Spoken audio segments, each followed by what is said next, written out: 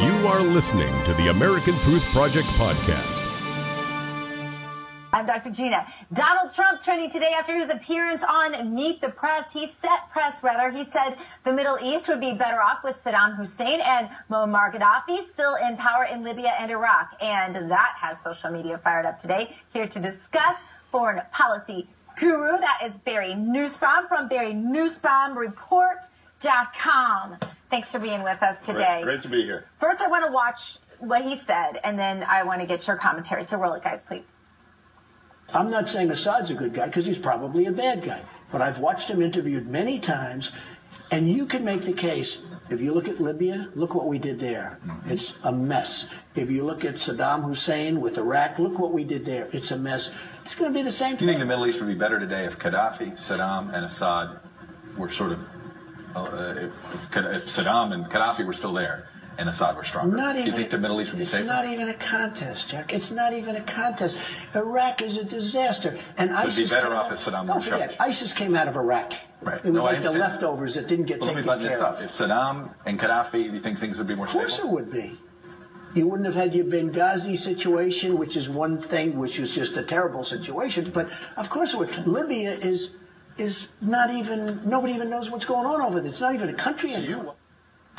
All right. Oh, my gosh. Barry, what do you make of this comment? Yeah, I'm watching the video with you, Dr. Gina, and I'm thinking, is this possibly a Saturday Night Live skit where the interviewer just asked Donald Trump, would Iraq be better off if Saddam Hussein was still in power? Would Libya be better off if Muammar Gaddafi were still in power?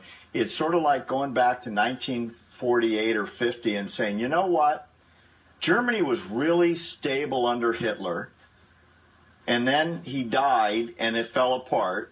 And Stalin ran a really tight ship in Russia, and then he died and it fell apart. And maybe both those countries would be better off. In fairness, it feels to the average American like life is more threatened under ISIS and their sort of more stealthy infiltration. I think at least, and maybe what he meant, not to speak for him, but I just wonder if what he possibly meant was at least the enemy was very identifiable in them. And now with ISIS, it's so covert, it's so covered up, it's so shielded by the guise of religion that nobody even really knows where to hunt for the evil, if that makes sense. You know, it makes total sense. And I got to tell you, I've been following politics and analyzing this sort of thing for almost 40 years.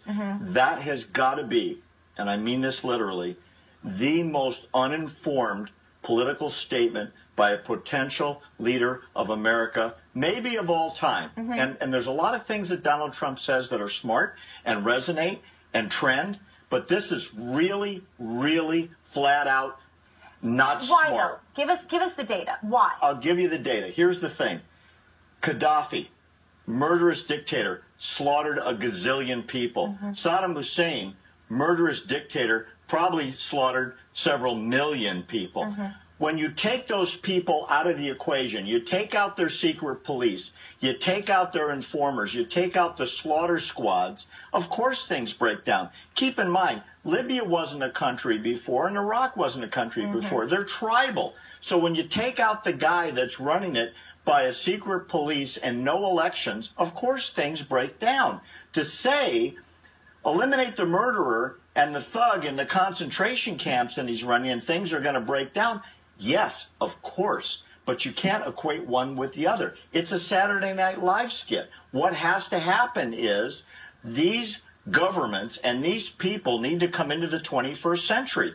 Now, ISIS is there. It's a 7th century Islamic fundamentalist religion that's a throwback to 1,500 years ago.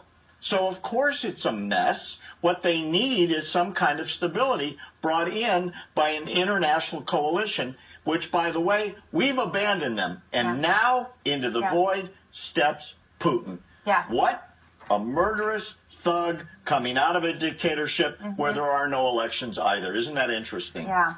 All right. Well, ISIS is on the march again, destroying historic sites, as we know, in Syria.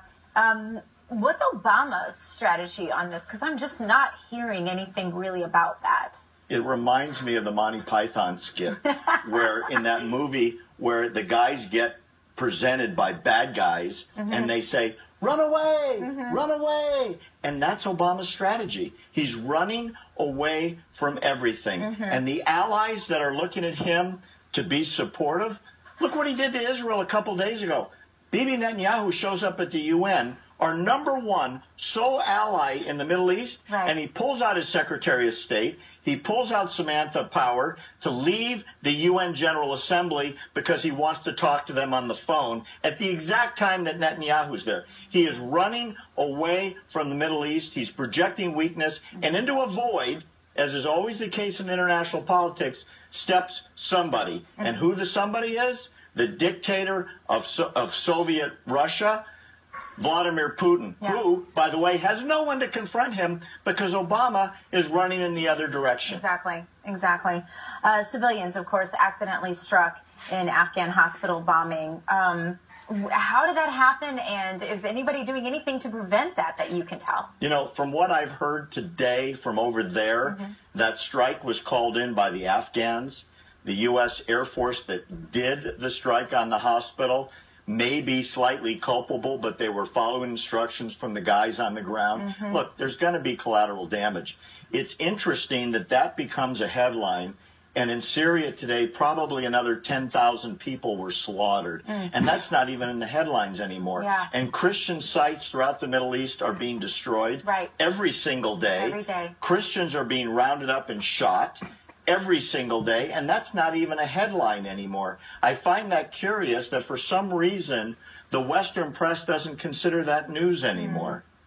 I wonder why. Kind of heavy stuff. Yeah, you know why? It's not part of Obama's narrative. He doesn't want to call them Islamic terrorists. He doesn't want to call them Islamic fundamentalists. In fact, what he says is, not all Muslims are bad. Well, that's fine. Not all Americans are murderers. But when somebody commits murder, call it what it is. And that's not what's happening in the Middle East. Can we make it for the rest of Obama's term? You know, I'm counting the minutes till 15 months is up. I don't care who is president. I've got my own preferences, and I know you do too. Anything is better than this. God help us to get through the next 15 months. That's my opinion. Going to take some wine or something. Thanks for being with us. You can find him Barry Nussbaum, report.com. Thanks for listening to the American Truth Project, a 501c3 nonprofit.